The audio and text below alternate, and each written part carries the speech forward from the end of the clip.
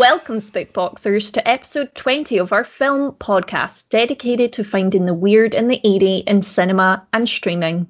If you're just joining us for the first time, the setup is this.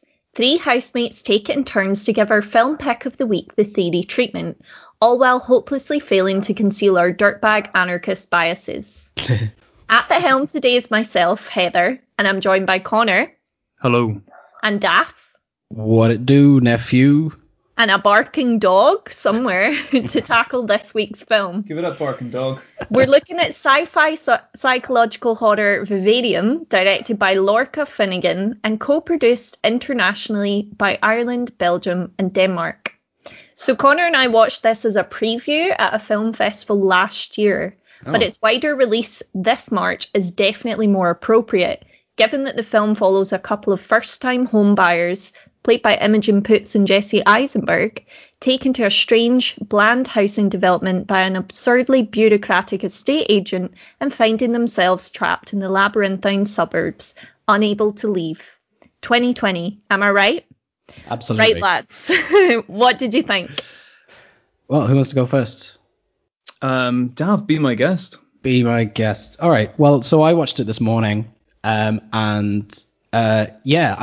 was really taken by the film. I'm a big fan of when relatively big movie stars like Jesse Eisenberg in this film, I guess, takes on like a sort of smaller film, a smaller indie film.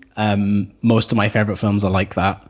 And yeah, it was really, really fun. It was like an especially good and expansive episode of Black Mirror.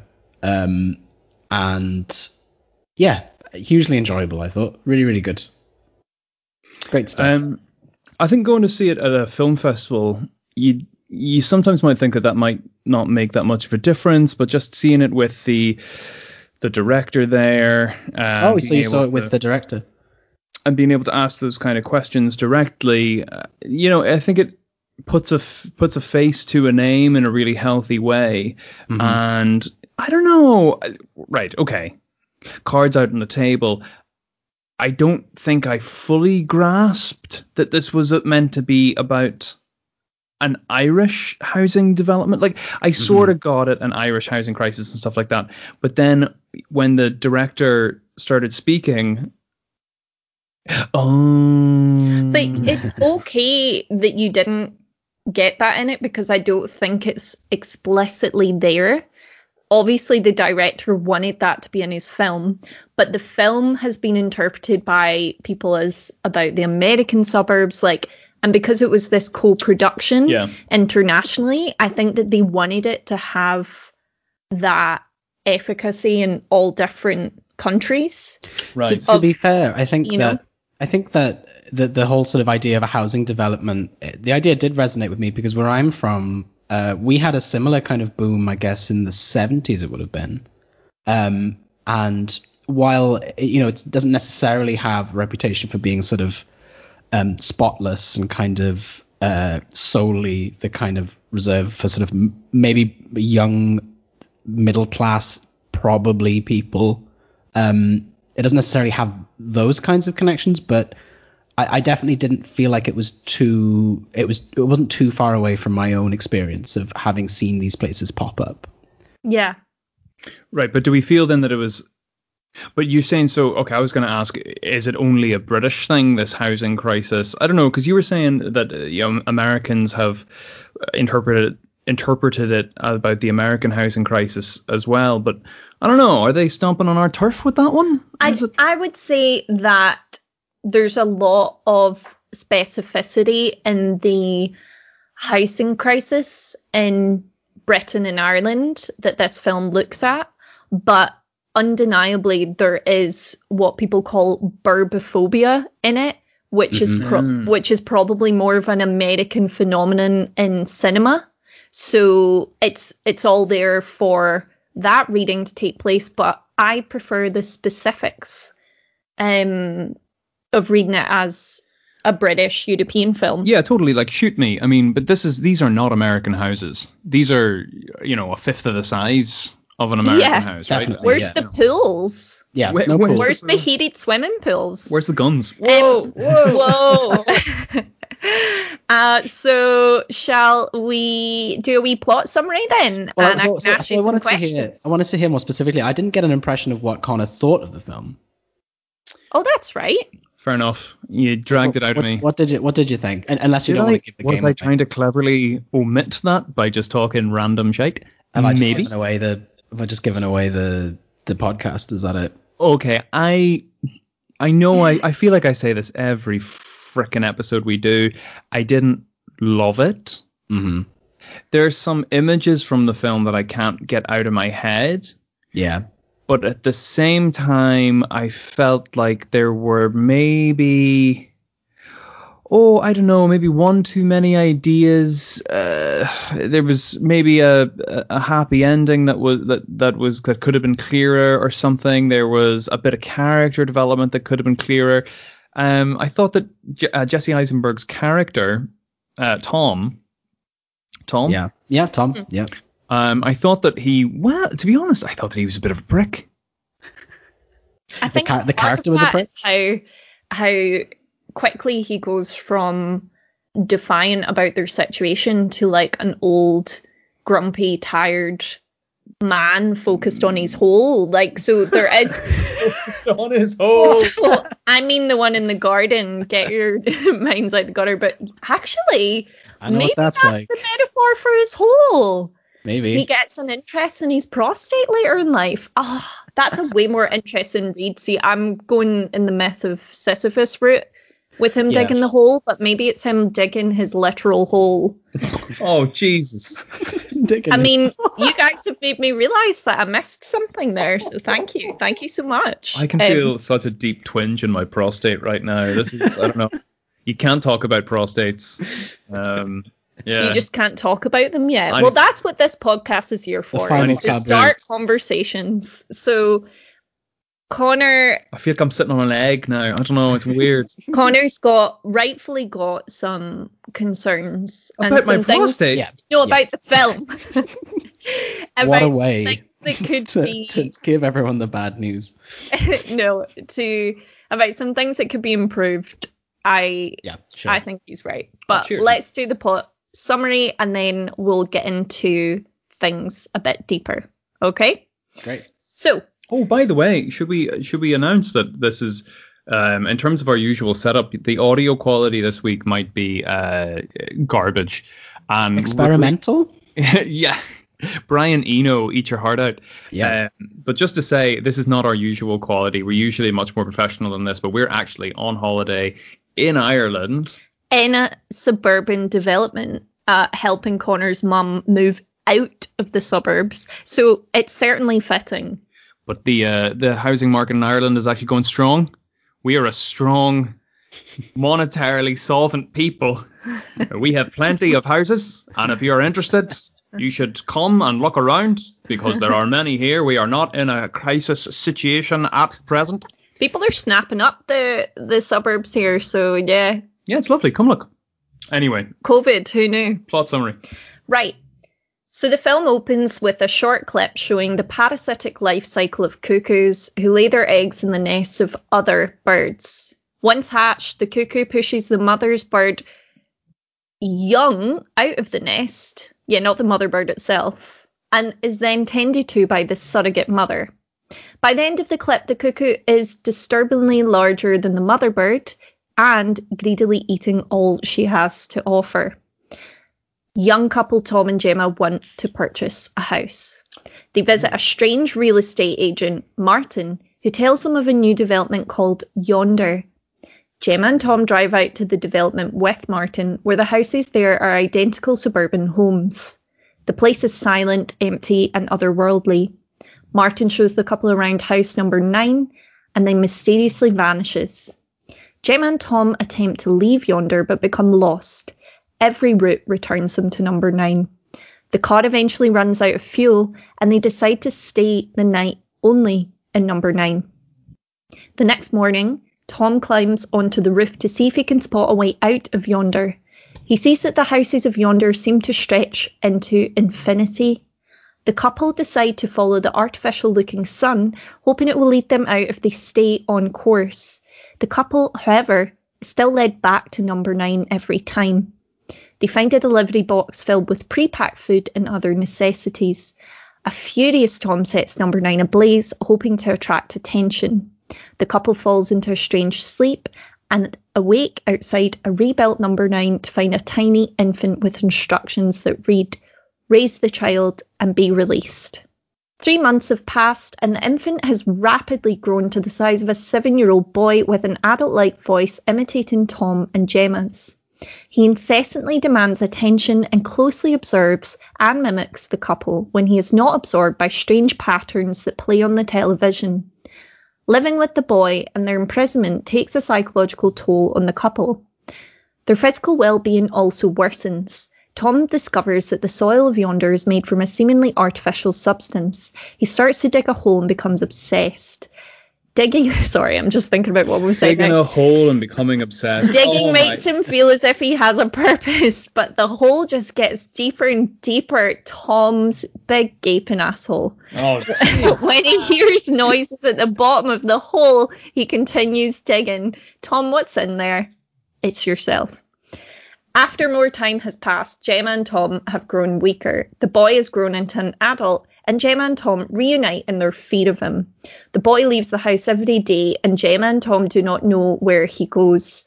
While digging, Tom finds a withered corpse in a body bag, and afterward, he weakens to the point of death. Gemma begs the boy to help, and he provides them with another body bag. Tom dies and is flung into the hole. A vengeful Gemma attempts to kill the boy, but she only manages to injure him before he flees into a bizarre subterranean corridor.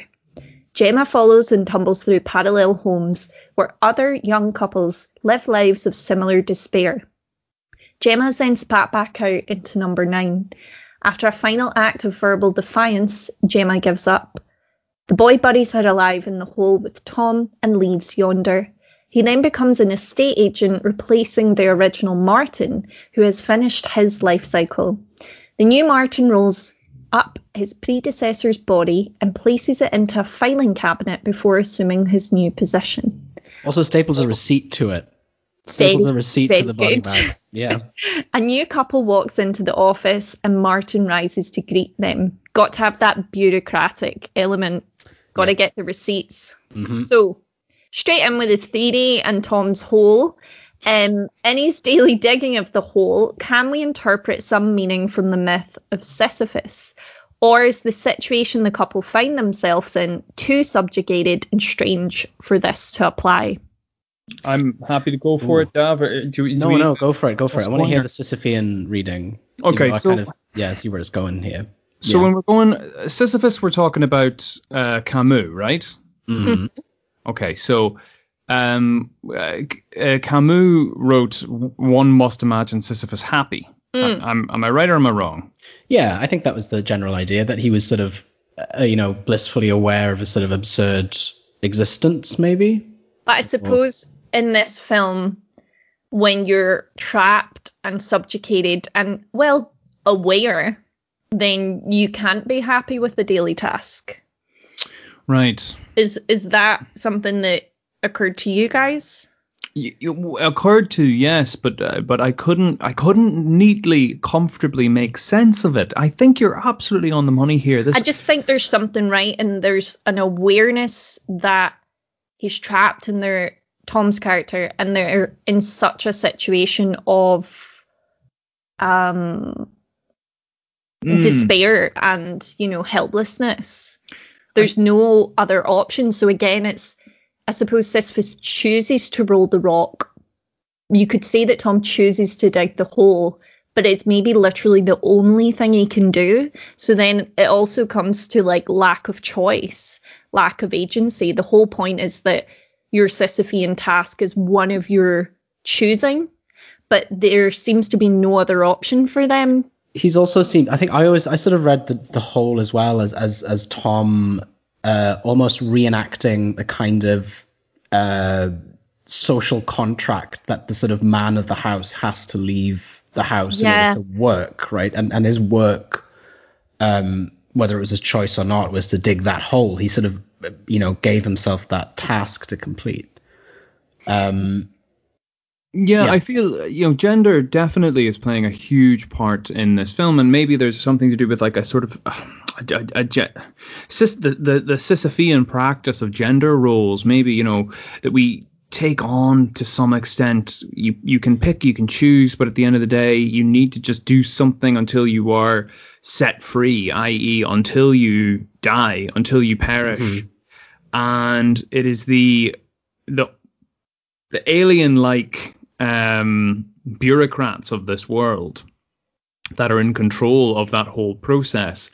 I mean, a part of me felt like there was something about it that was almost too on the nose in that reading. I think when we first saw the film, Heather, I tried really hard to find an alternative reading than just this is a kind of Ionesco or, Harold Pinter-esque sort of absurdist metaphor for existence or existence within modern day consumer capitalism. But I think that there's the gender roles in it, or maybe the more interesting thing for me, because you were saying that Tom has this choice within, that he's choosing a Sisyphean task. I feel like Gemma's choice is equally Sisyphean, and equally unsatisfying, but also the only thing to be done. You mean her sort of, enacting the role of the mother, or attempting to enact the role of the mother, I guess. Yeah. Yeah. Mm-hmm. I think that's a cool distinction, though, as well, that it is an attempt to enact roles, mm-hmm. that maybe, that there are myths that we embody, and that we should maybe, obviously. I actually, you made me think of something. I'm completely wrong. The whole point of Myth of Sisyphus is that the stone rolls back down. Oh. And mm-hmm. so he sees the clarity of what he's achieved. He's rolled it up. He witnesses that. And then he witnesses gravity taking it back down. But the hole actually doesn't fill up overnight. It remains dug. And I think there's something different about that. But then I think the repetitive aspect, the boulder falling down the hill, if you want, is perhaps seen in the sort of overall system, this idea that all the people who are trapped in this kind of suburb have some kinds of repetitive routines, perhaps, or they go through a similar kind of ordeal, but ultimately they all finish in the same exact way. They finish with the sort of with the child growing older eventually. That's the end point. That's the repetitive aspect. That's the boulder falling down. It doesn't matter that the hole is not filled up. Do you see what I'm getting at? Yeah, I do. Yeah. Yeah. Do you know, the whole thing has got me thinking about something I read recently, and what I read was actually a student essay. That's, of all the places to never ever get your inspiration, I think undergraduate student essays is probably source number one. But I was inspired because what they were writing about was the Frankfurt School, Adorno and Horkheimer. I don't know if that is the Frankfurt School now. Yeah, that would have been Frankfurt School. Yeah. So Adorno and Horkheimer's idea of the culture industry, very briefly, art does not exist for art's sake. Instead, art is a completely unremovable aspect of kind of a capitalist system, or a capitalist network of connections, or something like that. That's incredibly brief, the version of it. But within this film, what the student was saying, first of all, just to get this out of the way, was that it's all well and good for us to criticize the culture industry and to try and imagine that people are brainwashed by culture and capitalism. But, at the end of the day, somebody needs to make money. You need to be able to pay for a burger. And, I don't totally agree. Obviously, I would have liked to sat down with the student and have a bit of a longer conversation. But, maybe there's something in that. Maybe there is some sort of a point.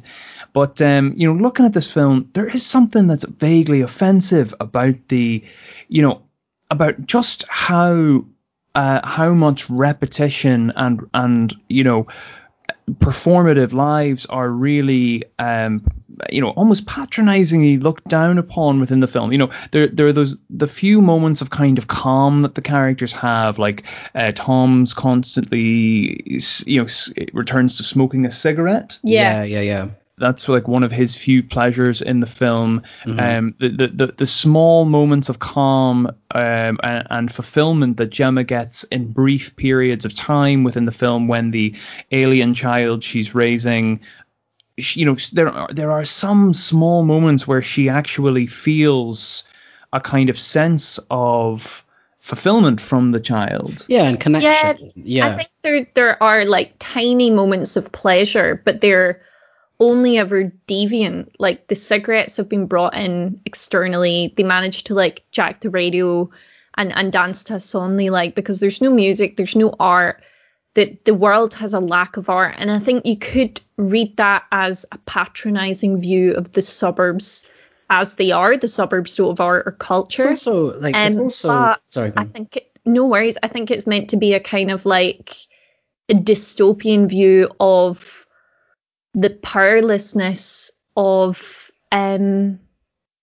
residents in any kind of nationhood.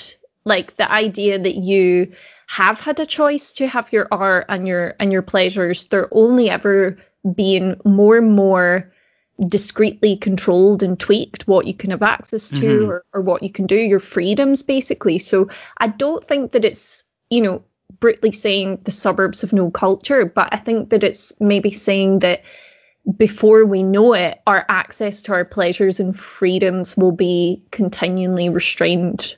Yeah, I like that reading an awful lot, but if I can just get back to the myth of Sisyphus question and kind of sort of give you guys both an insight into what my maybe main issue with the film was, is that I feel like the film is suggesting by omission that there's a way to live your life, a better way to live your life.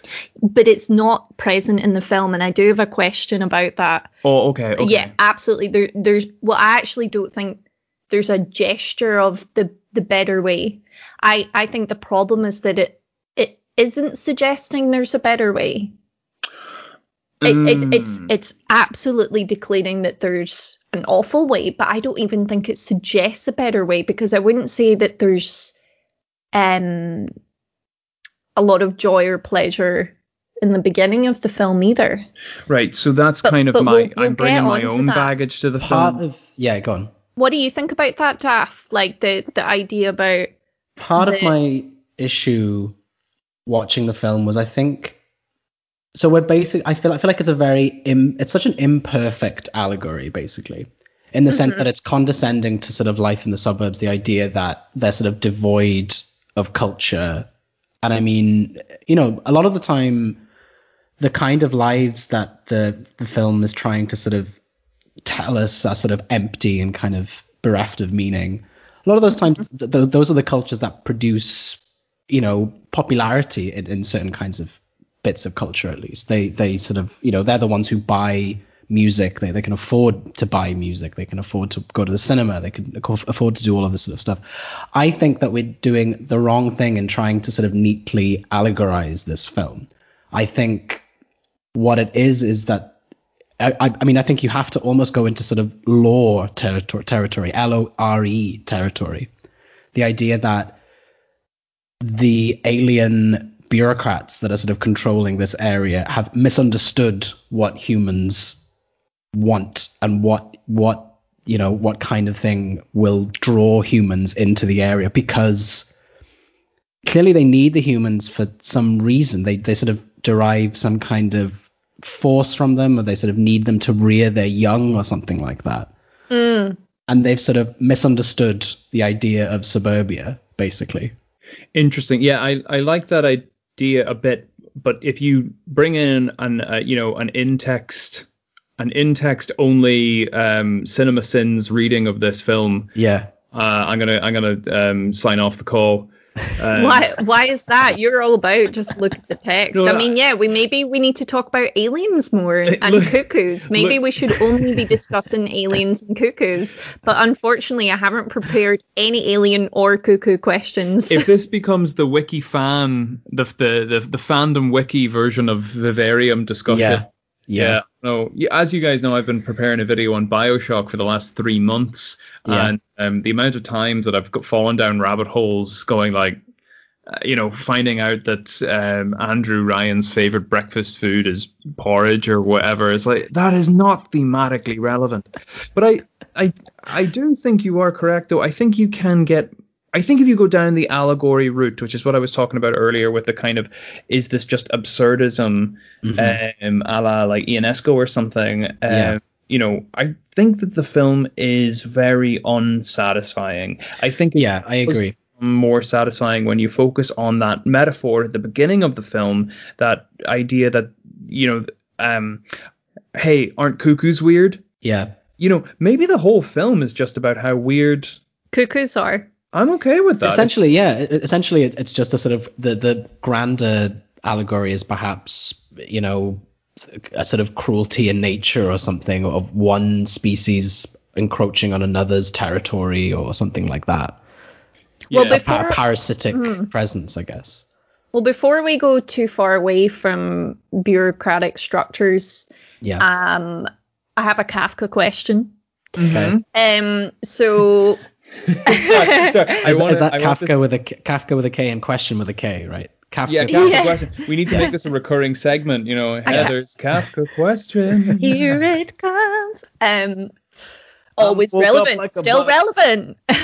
Still relevant. So I was thinking about Kafka, obviously, because me, but also this film, and how the suburbs are impossible to escape once Tom and Gemma arrive. But also maybe in the wider sense that this could apply to the inescapability of moving to the suburbs in the first place, given how young home buyers are priced further and further from desirable, non-homogenized homes. I think if Kafka had been alive today, he definitely could have written this film. But have we seen this kind of point before about the bureaucratic circular logic of consumer capitalism? And was there something novel about this film to you? And I guess you've already kind of said to me the cuckoos, but just given that, if we read it within that like Kafka structure, and we read it as a critique of overly bureaucratic societies, I mean, I think that's all there if you look at how estate agents are portrayed as aliens, if we read it as an allegory. Yeah. What was there something new in it for 2020? I mean, the aesthetic's also quite retro. Well, sort of. It's retro over time. I think that's a really good question to ask about this film, and I have got a yes answer to that. I think there is something novel about this, and I think that the comparisons actually can help you just to sort of figure out what the kind of nuanced take is of this film. If we compare this to Gogol, compare this to Ionesco, as I keep saying, or to 1984, or anything where... What's Ionesco saying? Moves lips close to mic. Do you want me to go over that point, or? Yeah. Make your lips like on the mic and tell us Ionesco's hot take. Oh, well, no. Because we need to hear it. Just Ionesco's hot take is basically, hey, life is weird. Why is it that we wear a tie? Wouldn't it be weird if there was a rhinoceros in an office building? And why isn't it weird? And why doesn't it happen? He's just, absurdism, right? But the absurdism of like human produced bureaucracy.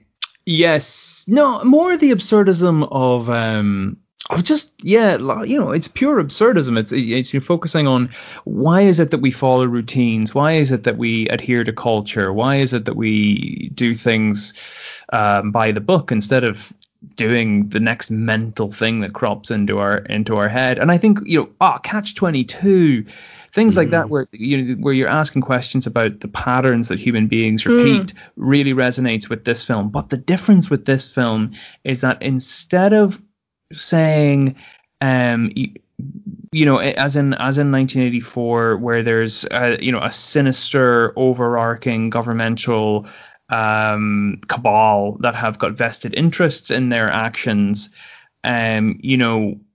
with this film, what they're trying to say is that there's this other force at work somewhere in the background, that there's somewhere beyond comprehension, really.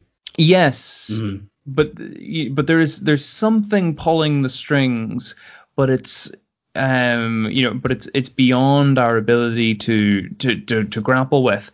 And I kind of hate that. I actually preferred, there's a really good South Park episode where the boys try to find out where a bola tie that their grandfather bought was made, and they end up going all around the world and going to India and going to China and seeing technology reclamation places and stuff like that, and they keep looking for the the sinister cabal that's in charge of the whole thing. But in the end, what we see is that capitalism and consumerism is a circle. It's this kind of it's an almost biology thing. And I guess people might criticize that by saying, well, if there's no one to blame, then then whose fault is it? Are you just saying go back to sleep? With this film, maybe it's still trying to say there is somebody to blame, and there's a bit of hope with that. But I think it would have been, I think there's a more complex version of this movie. It feels a tiny bit incomplete to me. And I know that's really look, hey, could I have made this film? Absolutely not. It's a gorgeous film, and I think really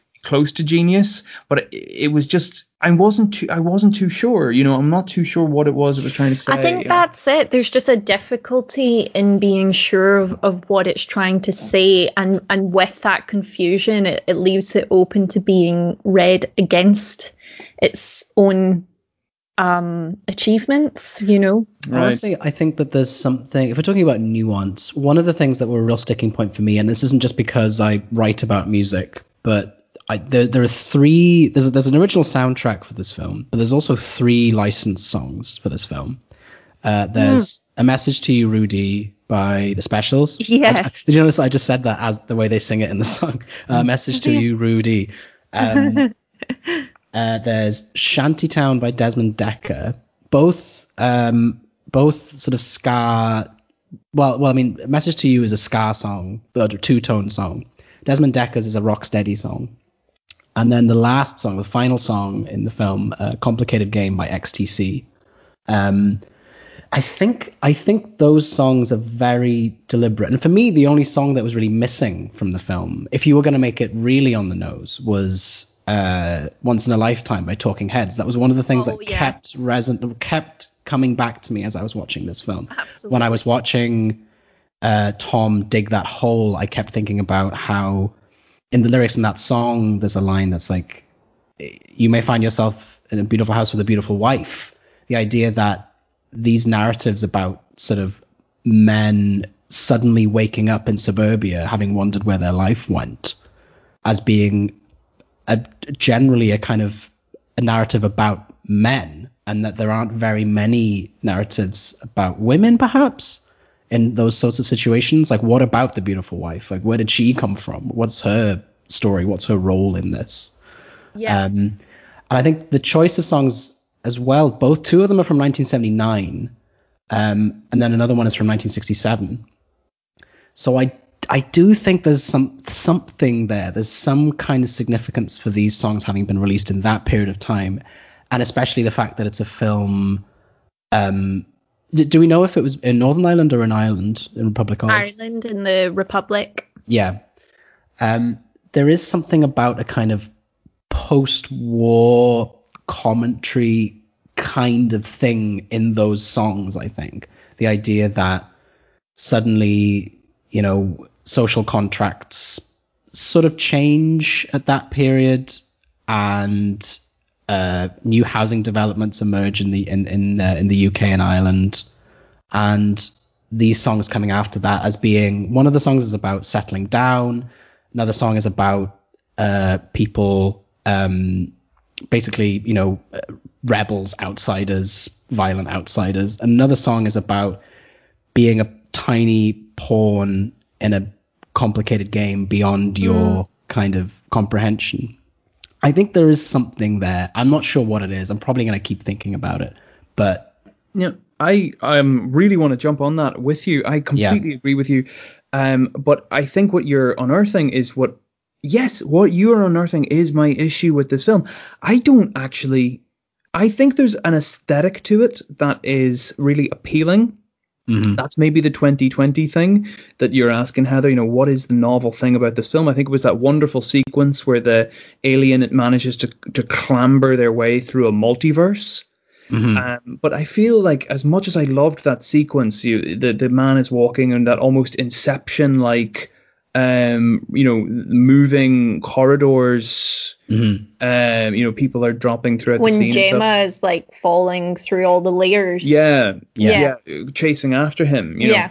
I loved that sequence so much. That was brilliantly done. But I feel like all that they were really trying to say was that within this multiverse, that's maybe too far of a reach to say, but that there are so many people in a similar situation that this is something that everyone feels as kind of exhaustion and feeling a lack of purpose and a lack of calling. And then so tying that together with what you're talking about, Dav, which we could relate that to Zizek's Living in the End Times, or to Francis Fukuyama, End of History and the Last Man, that, we are in a post-history era of life where we are no longer, we are no longer great men. We are no longer great creators. We are no longer, revolutionaries in the sense of... We can no longer even do what we want, really. Like, it doesn't matter what we do. Yes. Yeah.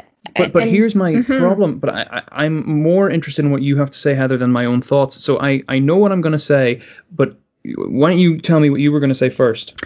Well, I had another question that's maybe relevant, but I feel like we've kind of touched on it enough. Just the idea that like they move in line with these social expectations, and end up living this like soulless existence.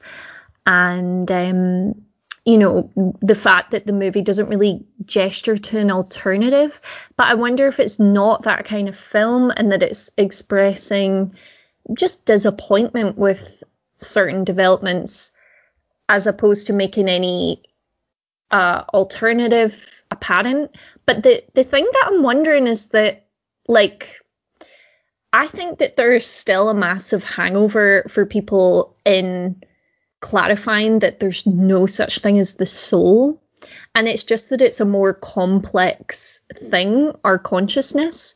But basically, the idea of how your own life then plays out in line with understanding yourself more as a computer, because that's the sort of like metaphor we have for consciousness now and have since like the 80s. Is a disappointment to people. Like, there's maybe a nostalgia or loss still in the fact that there's nothing magical about being a person who's born and dies. Like, that you're more of a computational You see, element in something bigger. That's a disappointment to people, like, because there's a lack of like culture and creativity in their lives. Like, I wonder if that's relational to like discoveries that just there's a void. Exactly. There's a void of like, I think that's what the film is trying to get at is like, don't we all agree that just being a cog in the machine is awful, that just being something, as you're saying, almost computational? Doesn't everyone agree this sucks? And I feel like, look, it's maybe my own baggage. I think it's a really good point that there's nothing within the text to show you a better way to live your life. But for me, the artist is saying the really nice way, the really nice way to live your life is actually just to make films. and to just sort of travel around and, you know, make low budget independent movies with really cool film stars. I couldn't help it. So I watched an interview with the director, and I sort of couldn't help but think that as he was speaking about, you know, meeting up with Imogen Poots in London and talking about the script, and I thought, well, the life that you believe is sort of empty doesn't seem like the kind of life that you would be having. It doesn't seem realistic that you would be living this life, right? That, man. You know, because I think it's such an illusion. I think that was when Francis Fukuyama wrote End of History and The Last Man, and we thought that we were living in the end of history, and we thought that life was basically just going to be reruns. You know, that was a period in time when the World Wide Web had just been created, where, you know, unified distribution of information was still very much the main way people got their news. There was still a central unified narrative to life, and that's when a film like this, I think, would have felt most resonant in the early 1990s, the late 1980s.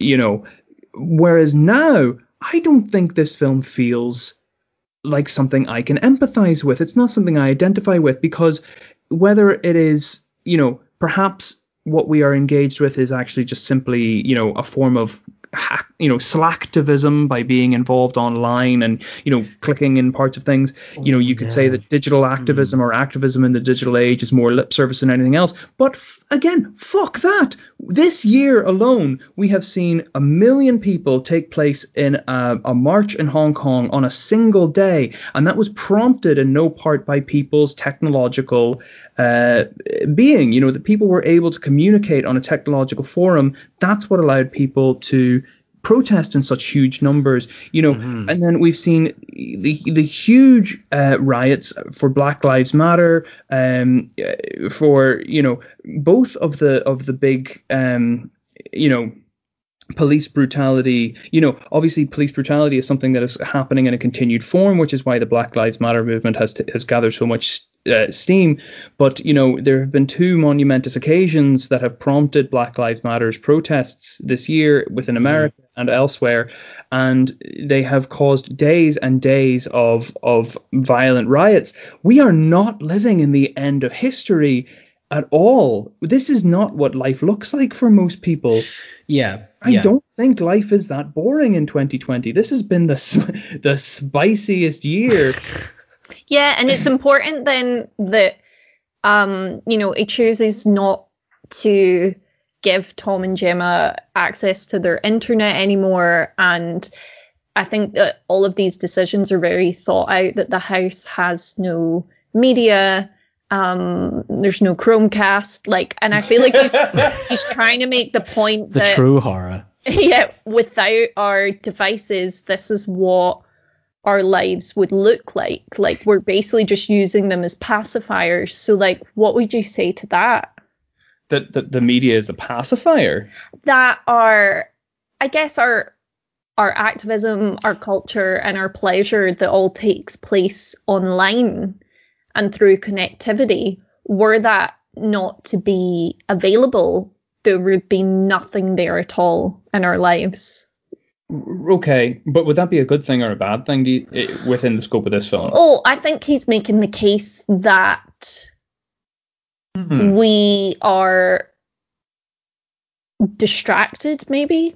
Yeah, because it's almost that, like, because Tom and Gemma are fighting against what seems to be within this film's universe, like the true source of evil, these aliens, right? Yeah. And so because there's no distractions, they can see. They can see it, yeah. Right. You see, but then to me, this is what I'm saying about that South Park episode. I think when we start, this film actually might be kind of totalitarian or fascist in its outlook. You know, I think when we believe there is one true enemy, and that if only we could get in touch with the one true enemy, then we take the responsibility away from complex systems in which we are engaged every day with every action. You know, I think what this film...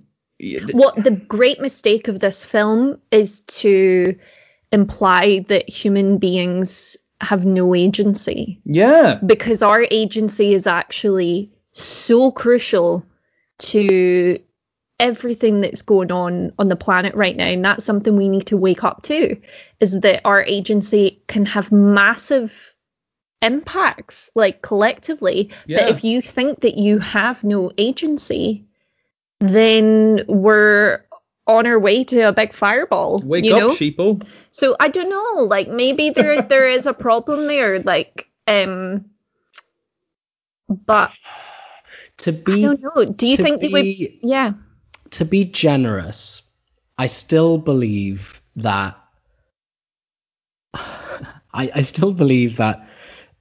I think there's something significant about the fact that Tom and Gemma are not interested in the house even remotely at all in the film. Even when they're being shown around the place, they're saying, Tom says, let's get the fuck out of here, basically. It's like, we would never live here. This is not something that we desire.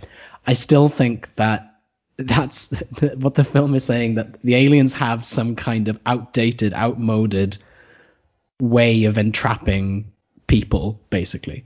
That they're still going off a kind of model, the desirable home in the quote unquote nice suburb with the sort of Fordist model, really. Jobs for life, that kind of thing. But like, so I think that's to be generous to the film, I think. Yeah. That perhaps, it's not generous enough to say that it's a film that has some kind of greater statement about the way we live our lives. I just think that maybe it is just a film about aliens. I mean, I think that the issue is that burbophobia. Yeah. The idea of a nice, comfortable, manicured home was the biggest oppressor to the boomer generation. Yeah. And that this film, made by someone who's a Gen Xer who maybe grew up on like burbophobia films and thinks that they're cool, doesn't have any of the nuance of what a generational angst, particular to his generation, maybe would be, because he's replicating the burbophobia films. And then this is a film being viewed in large part by millennials, I would say, who, like worse things happen at sea maybe than having a roof over your head. Exactly. I don't know. This is my issue. But I did find the film terrifying, so I don't know whether I'm just saying this for argument's sake, because I would hate to be trapped in yonder. Like, I actually think that any kind of situation I can think of that could happen to me would be preferable to being trapped in like a banal like Monopoly labyrinth. Really? Yeah. Uh-oh. But a lot of the big critics, like maybe made a bad investment then. A lot of the big established critics who... Yeah, I didn't read any reviews of this, actually. What were they saying? What was the general... anything like that? I think so. And I think there was a guy for The Guardian, I forget his name. Probably Mark Kermode. It's not Kermode. It was Bradshaw. But I think Bradshaw, but they're all boomers and they like and they think that the film is derivative and is using this like well worn by now trope of the derivative is right. Yeah, I would agree. But it feels very outdated. Is it possible that they feel this way because they've achieved full resource accumulation and they love the burbs now?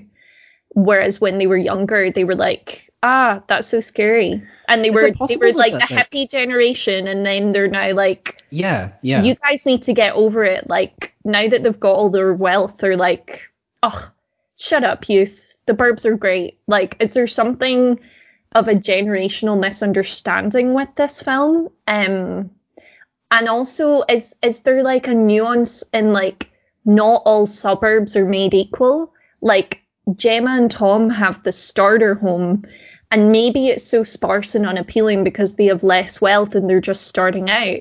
Maybe there's also a multiverse of yonders with deluxe accessories. So with the pool, right? Like, are we right to maybe reassert burbophobia and say that it's just as real as it ever was, and that the boomers have just become de-radicalized. Like, I don't know. What do you think? I think that there's something in there, definitely, but I'll admit, look, I love the Burbs, man. What? I love any roof over my head, any Your dryness. alien probe is hanging out right now.